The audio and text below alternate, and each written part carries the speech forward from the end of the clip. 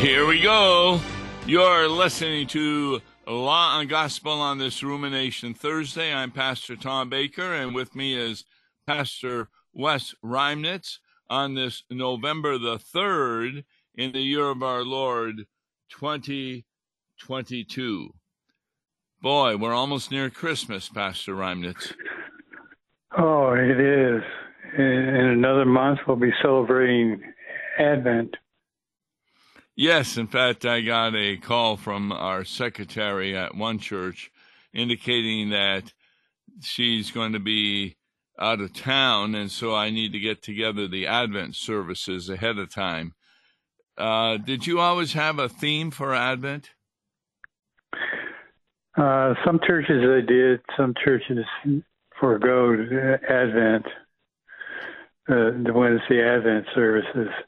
So, but it generally ran two ways: the coming of Christ into the world as our Savior, or the second coming of Christ into the world.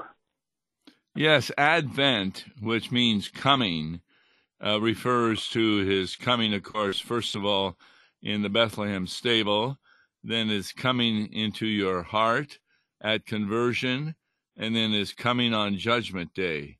So there's quite a bit you can do with that, and we'll be taking a look and getting ready for the Advent services. But today, we're going to have to talk about Generation Z.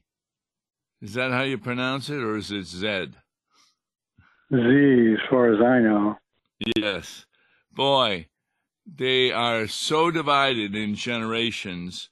Generation Z is really people who are age 13 to 24. And the article you found, the email we received, is that they are more close-minded than parents, grandparents, and are considered to be young progressives. So this is something the church needs to regard. In fact, here's what it says. Generation Z is less open-minded and more intolerant than older generations, according to a recently released study by the left-leaning British media outlet Channel 4. They were more likely to believe that people should be canceled for their views and held less acceptance of different opinions than older generations. How do you understand that they believe some people should be canceled? Well, they're first, not by murder, but by freedom of speech, that they not be allowed to speak their values. And it's something that we see going on in our American society today, too, as well. Yes, at the universities, conservative individuals are booed down and noises made, so it's very difficult. This study went over 1,500 people, and it divided people aged 13 to 24 and then people older than 25. Now, Channel 4 Chief Executive Alex Mahone, what did he note in a speech on Tuesday? Well, that the study documented the rise of what he described as illiberal progressive. I've never heard of that. The YIPS, young illiberal progressive, called YIPS. Yes, YIPS, Y-I-P-S. These are progressive people, that means they're liberal, in that they support the freedoms won by earlier generations who changed social attitudes toward issues such as sexuality and equality. Indeed, they're significantly more progressive than their parents and even than millennials on some issues. And millennials is the next group up from their age. But this is a big thing. You know, the young people said to me less liberal because they are less tolerant of the views of others than their parents and grandparents. Surely a novelty. I mean, what's new about that, about a younger generation, you know, taking on the older generation in terms of views? Yes. In fact, it was noted that a quarter of Generation Z say they have very little tolerance for people with beliefs that they disagree with. Now, they don't believe in unrestrained free speech, with nearly half agreeing that some people deserve to be canceled. And that was your point, that, no, you can't have free speech. And look what's happening. You can't say certain words anymore. You can't, you know, if somebody wants to use different pronouns. I just heard about that this morning on the news, that in the military they're trying to decide how they should address their troops with what pronouns. How can they be so confused? I mean, if I think the problem comes about, I wouldn't be very confident if I had a woman soldier beside me in war, because this is really not the task for women. You know, I read a Marxist document back in the late 50s that talked about doing that very thing to our society, the pronouns, the gay movement, various sorts of things that we're running into today. And you have to wonder how much of that's involved in the whole process. Yes. Yeah, it's really kind of taken over this country and others, because when people talk about equality, like between the sexes, what they're saying is that women should have all the abilities and the rights and the privileges that men have, and vice versa. And that shows they don't understand the difference between male and female. And it's important to realize that that has led to some people thinking, well, two males can get married or two females can get married, which is not the will of God at all. Right. And that's, by the way, creating a conflict in the United Methodist Conference, church worldwide. They're starting to split over that issue. Now, do you have any information on that? It's all over the internet. The key date to remember was back in February of 2019, and that's when they reaffirmed the traditional values of the Book of Disciplines at United Methodist Church. And what three key issues were they reaffirming? Homosexuality is a sin. It bars ordination of non-celibate homosexuals, and prohibits the blessing of same-sex marriages. And the traditional values were upheld by about 51%, and they were to re-meet in 2022 or 2020 because of a general conference, because that was just a special conference as 2019. Well, in the meantime, which we all know, we got the pandemic, so the 2020 conference was delayed to 2022. And as we know, in 2022, which it is now, nothing happened. They postponed it to 2024. And in the meantime, conservative Methodist churches in America have been splitting off from the United Methodist Church.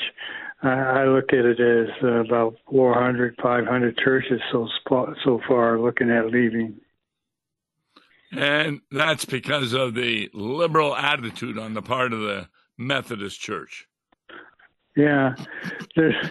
Oddly enough, there's a Liberation Methodist Connection group too that's leaving the Methodist Church. They don't think that they're quite liberal enough.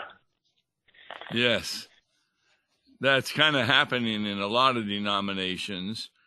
Fortunately, we're members of the Lutheran Church Missouri Synod, and our leadership does take action against both pastors and congregations that are no longer tolerant of biblical teaching.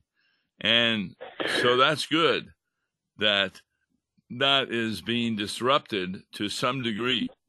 But it's going to be difficult to get Generation Z, for example, to believe what the Bible says again because of their intolerant attitude.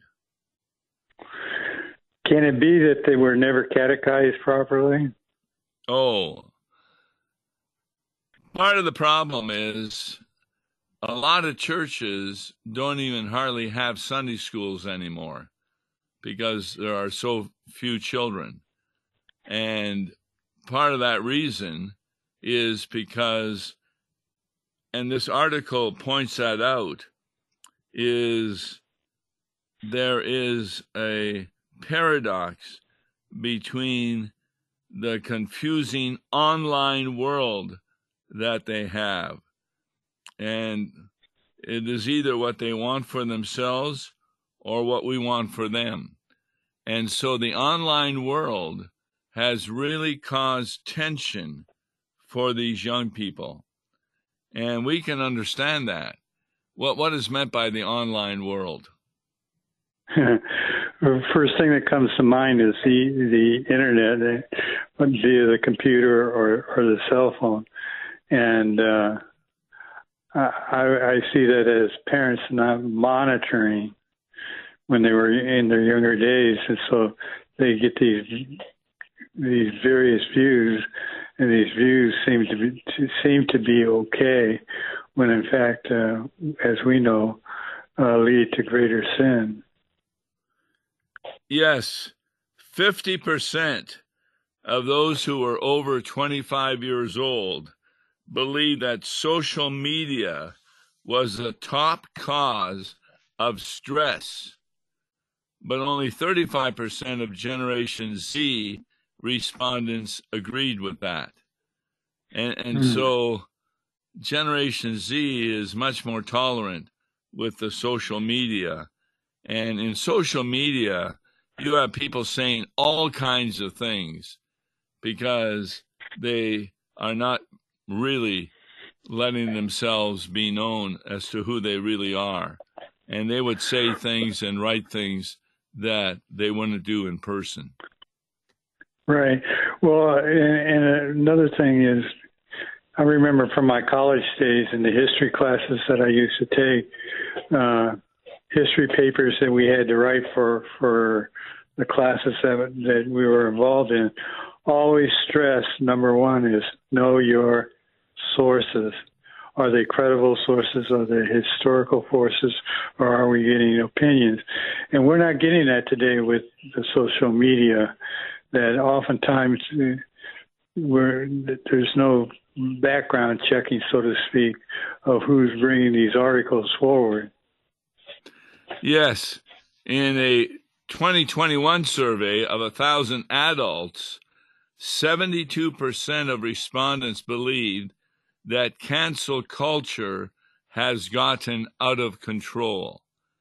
And that is kind of obvious when it comes to these young people, that they have schools, public schools, that are really out of control.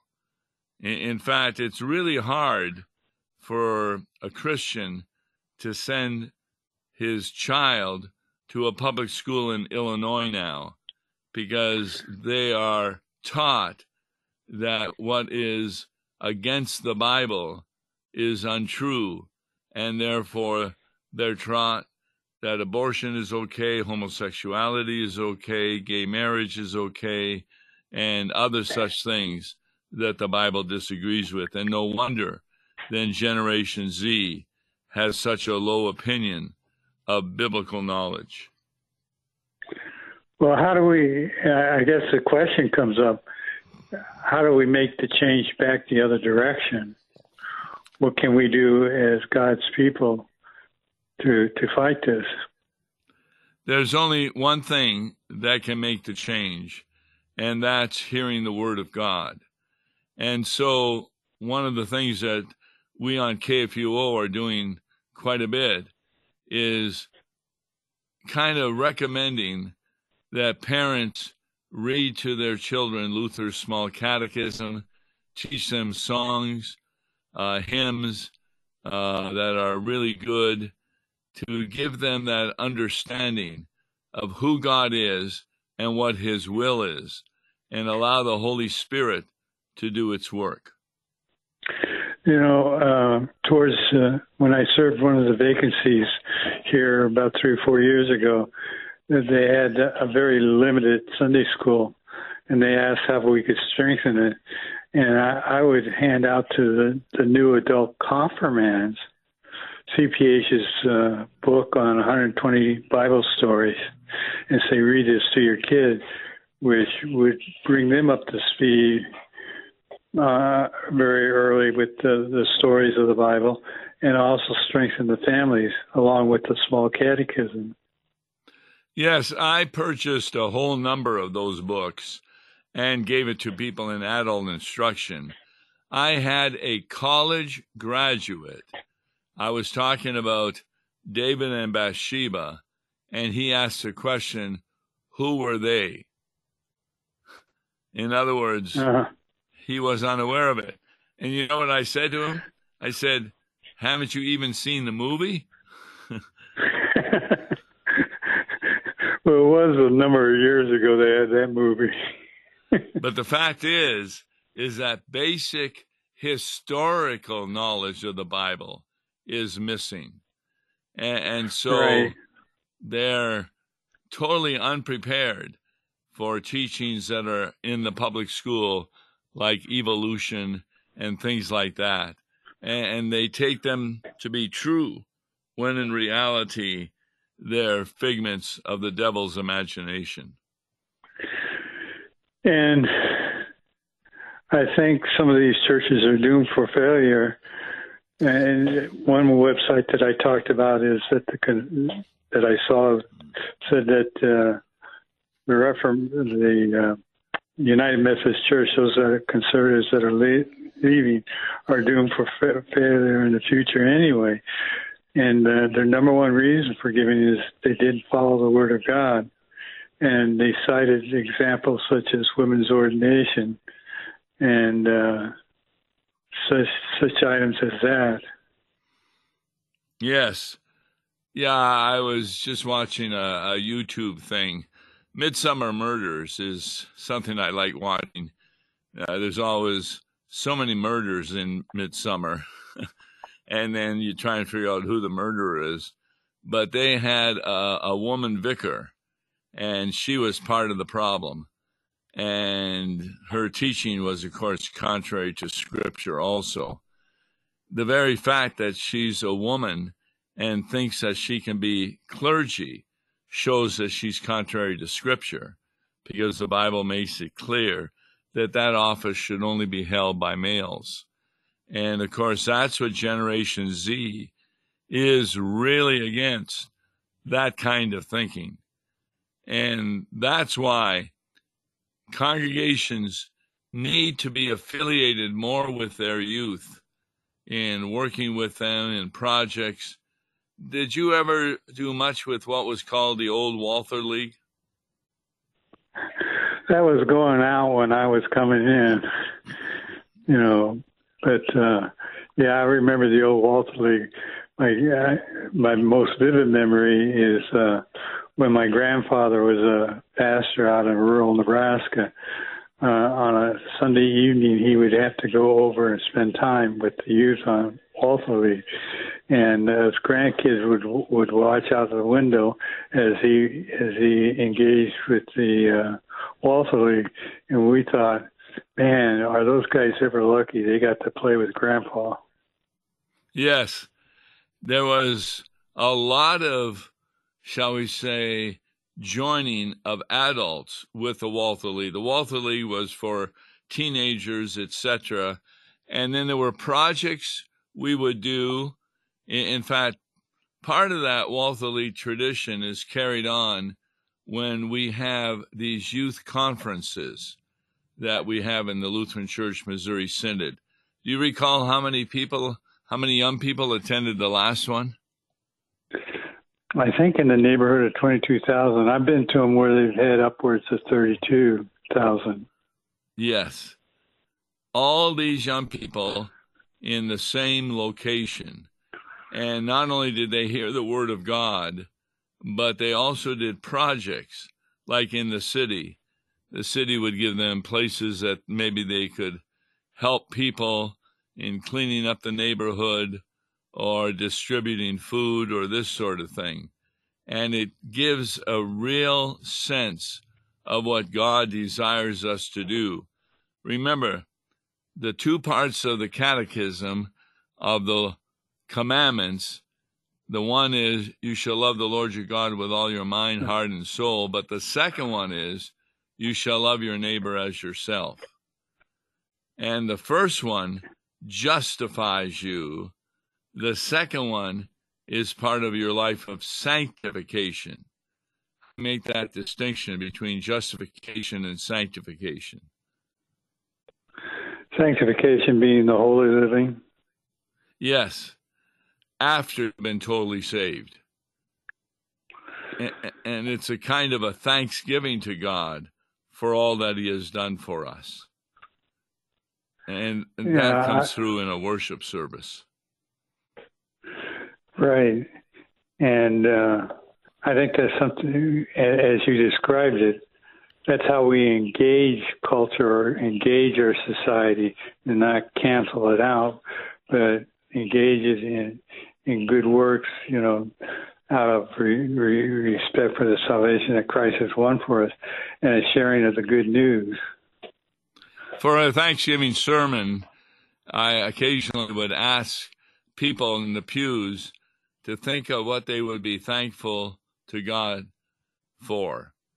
And many of them are thankful for possessions they own, or for good families, or for jobs, for nice houses, etc.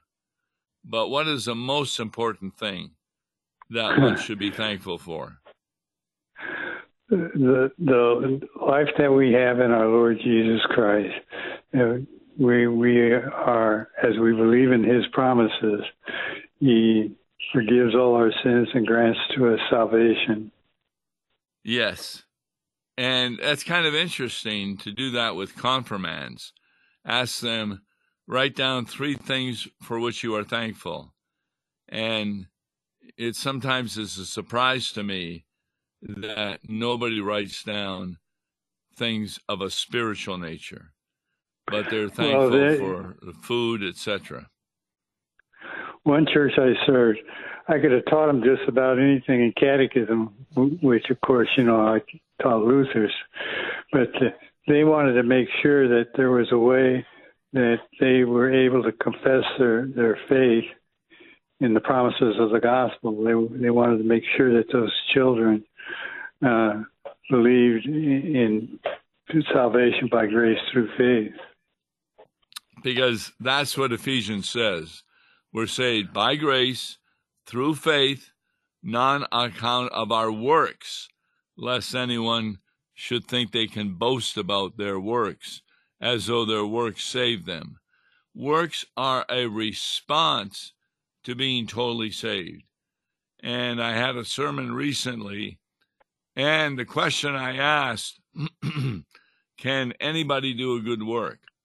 And the answer was no.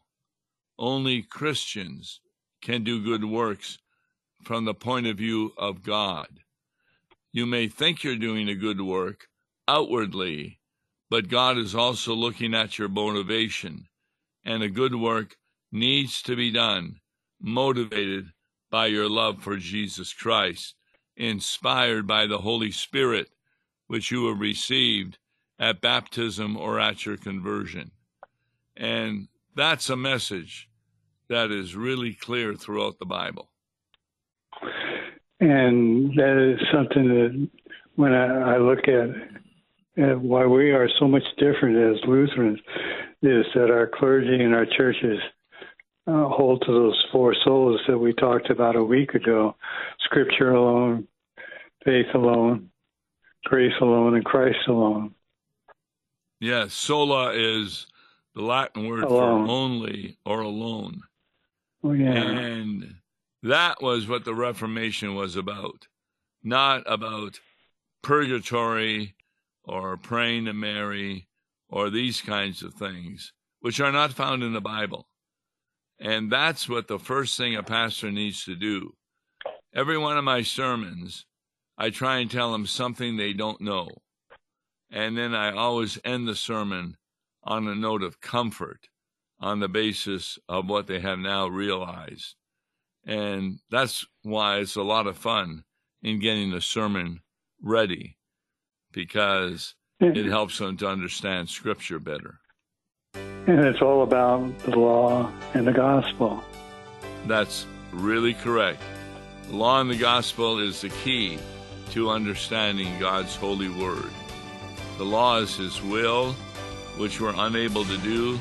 The gospel is God's work that does what we're unable to do and saves us. Well, thanks so very much. If you have any questions, you can email us. Tomorrow is Email Friday. Till then, God bless you. Listen to Law and Gospel each weekday morning at 9:30 on KFUO. For a tax-deductible gift to Law and Gospel, please make your check out to Law and Gospel and mail to Law and Gospel, P.O. Box 28910, St. Louis, Missouri 63132, or call toll-free 1-877-267-1962. Views and opinions expressed on Worldwide KFUO may not represent the official position of the management or ownership of KFUO, the Lutheran Church Missouri Synod. If you'd like to comment on programs or topics heard on Worldwide KFUO, write us at KFUO, 1333 South Kirkwood Road, St. Louis, Missouri 63122. You can also leave a question or comment on our comment line at 314-996-1542. We are the messenger of good news, Worldwide KFUO.